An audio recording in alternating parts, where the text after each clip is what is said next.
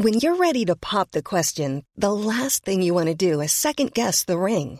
At BlueNile.com, you can design a one-of-a-kind ring with the ease and convenience of shopping online. Choose your diamond and setting. When you find the one, you'll get it delivered right to your door. Go to BlueNile.com and use promo code LISTEN to get $50 off your purchase of $500 or more. That's code LISTEN at BlueNile.com for $50 off your purchase.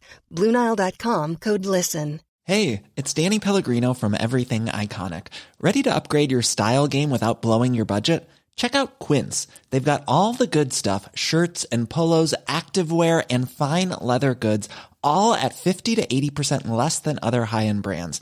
And the best part? They're all about safe, ethical, and responsible manufacturing. Get that luxury vibe without the luxury price tag. Hit up quince.com/upgrade for free shipping and 365-day returns on your next order. That's quince.com/upgrade. However, there is good news coming down the line. Boris Johnson will soon be Prime Minister. What about that for a joy on a Friday morning? Is that something that makes you jump with delight, or does it fill you full of fear? Let me speak to Alex Keane. Alex, good morning. Good morning, Frank. How are you this Monday morning? I'm very well, Alex. I'm trying to cheer myself up and I'm painting a picture of Boris being the next Prime Minister. Would that cheer most people up or not? Probably not. Look, it's as I keep saying every time we're on, I'm talking to you, it's more uncharted territory. No one, and I mean, I was writing a piece about the candidates yesterday, and with all of them, the other 9, I was able to make some sort of predictions or judgments about what they might or might not do if they got through. But Boris, no one has any idea, Frank. If I could just in exactly the same way I could see Boris having a massive fit and just taking the whole country out and, proroguing Parliament or whatever, I could just as easily see Boris saying, let's just extend it for another couple of years and get things sorted. That's the difficulty with him. And anyone in business will tell you. I mean, I think I've told you before, I have a very close friend who's a very prominent businessman and a Remainer. And he says, Alex, all we need now, whether we're going to stay, we're going to leave, whatever, we need certainty, we need clarity. And his fear is that Boris Johnson will give neither. Surely Boris will take us out. I know he hasn't done any interviews or any questions he's asked have been very controlled, and he seems to have some fear of shooting himself in the foot. But the one thing he's bound to deliver is Brexit, considering he's Boris, or is it beyond him? Well, first of all, if you look at Boris's whole career, his journalistic career, his political career, his career as mayor of London, right, there is no consistency. He is capable of, that's what I said to you, he is capable of the most miraculous form of U-turn, a hop, skip and a jump away from where he had previously stood if it suits him at that particular moment. If you look at he says he doesn't like the withdrawal agreement, he doesn't like the backstop. Fact is, Frank, I remember when he was in the DUP conference last November, whatever that was, 7 or 8 months ago, he stood in front of that audience, told them the withdrawal agreement was bad, told them that he would never, ever support any agreement which included a backstop. I did a 5-minute interview with him. I said, are there any circumstances, Mr. Johnson, in which you could see yourself back in the backstop as it stands? Absolutely.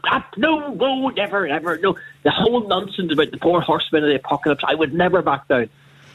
5 weeks later, he voted for it. Not only voted for it, Frank, but he encouraged other people in the ERG group to vote for it. And that's where the difficulty with Boris is. You can't be entirely certain. I can see the same man, deciding, well, look, what's the best we can get? And the other thing, bear in mind, Frank, this notion that you just drop out without a deal.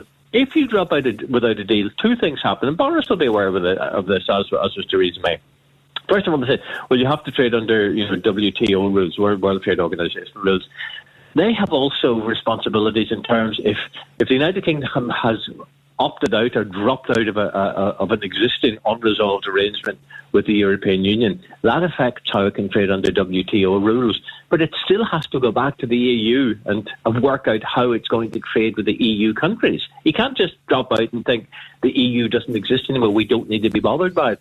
And I think Johnson, for all his silliness and his Dulux dog nonsense, I just think I think he's aware, and he wants to be loved, Frank. He doesn't want to be remembered as the Prime Minister who dropped the United Kingdom into this huge economic hole.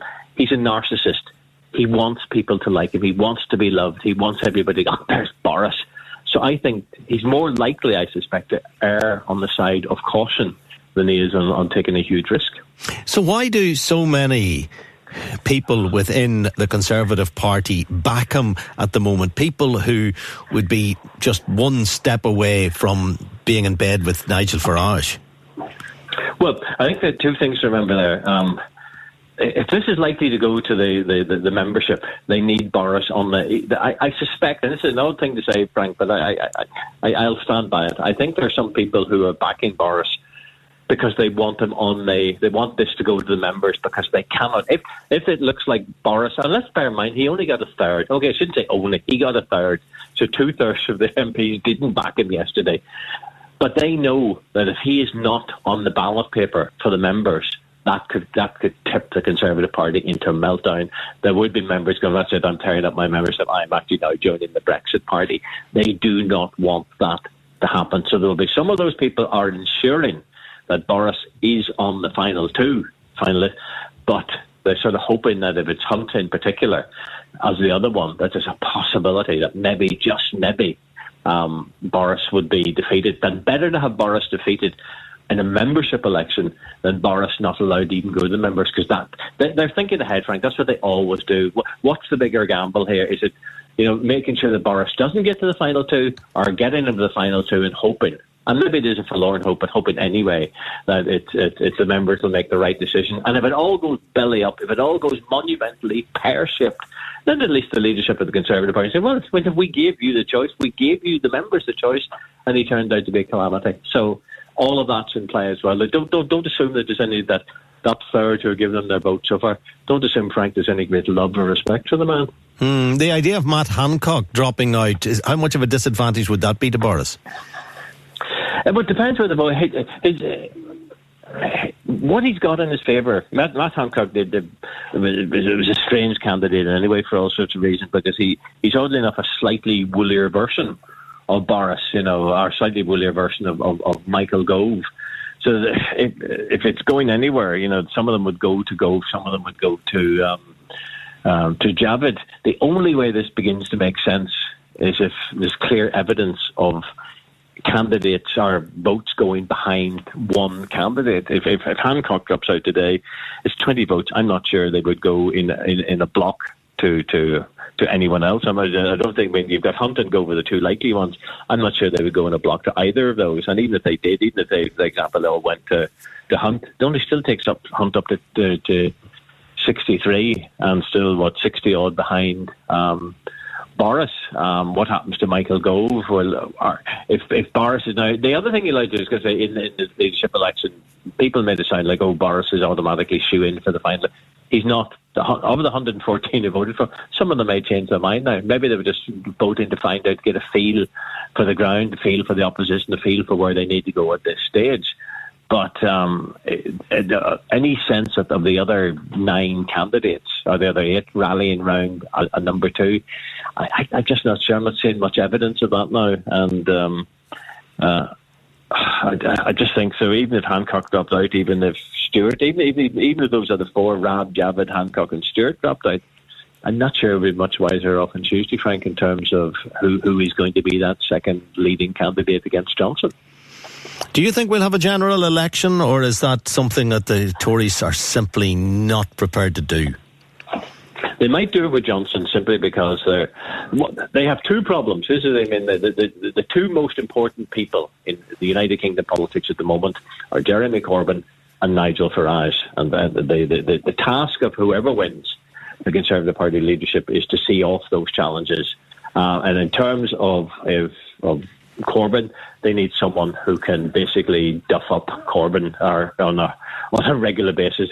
Boris could do that without thinking. Gove could probably do that without thinking. Not too sure about Hunt, but they need someone who you won't remember if you were following as close as I was back in the 80s and so on, when Margaret Thatcher on every Wednesday just basically kicked Neil Kinnock round the dispatch box and made him look like a fool. An intelligent, articulate man, but she just used him as a punch bag. And they would like Boris to do that, or someone like Boris to do that to Corbyn. The other thing they want to make sure is that the Brexit Party, which is polling around 27-28%, a little bit higher than the Conservative Party, They want to make sure that the next leader of the Conservative Party can bring those votes back, can bring that a few million back, and they might think again that Boris is the best.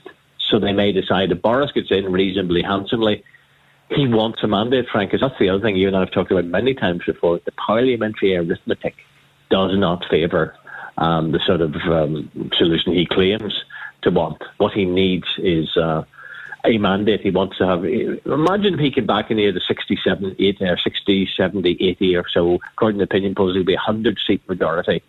That gives you clout. It also knocks back rebellions because there's rebellion. Theresa May faced rebellion after rebellion after rebellion. Not necessarily because people who were rebelling against her thought she was completely wrong, but they took the chance. She was weak. They just thought she's not going to be here much longer anyway. There's no point backing her. If Boris was to walk in with a majority of 100, 120, every rebellion would dry up, Frank, simply because they would know there's no point rebelling, we're going to lose anyway, and he's going to win, and maybe this is where we need to be going. So they need someone strong enough to take out the Brexit risk as well. And again, all of that probably plays into Boris's favour, because if they got a soft one, this is why I said it was so important that they got him through. They had to make certain they got him onto that the ballot paper for the members. They cannot risk. The only way of saving the Conservative Party now is getting back that 85% of Brexit members who a few months ago were voting for the Conservative Party. And there is a feeling, even in some of the softer wings of the Conservative Party, some of the people who abhor Boris, they actually think the best way of keeping the party going is actually to allow him in, see off Farage, see off Corbyn, and then see what he does next. Because they too, some of them think that Boris is much more flexible, much more biddable. And let's bear in mind, this is how the EU will say it, Frank. For all the nonsense Boris trotted out for almost 3 years, he still voted for the withdrawal agreement. He still voted for the backstop. He still voted for a weak deal.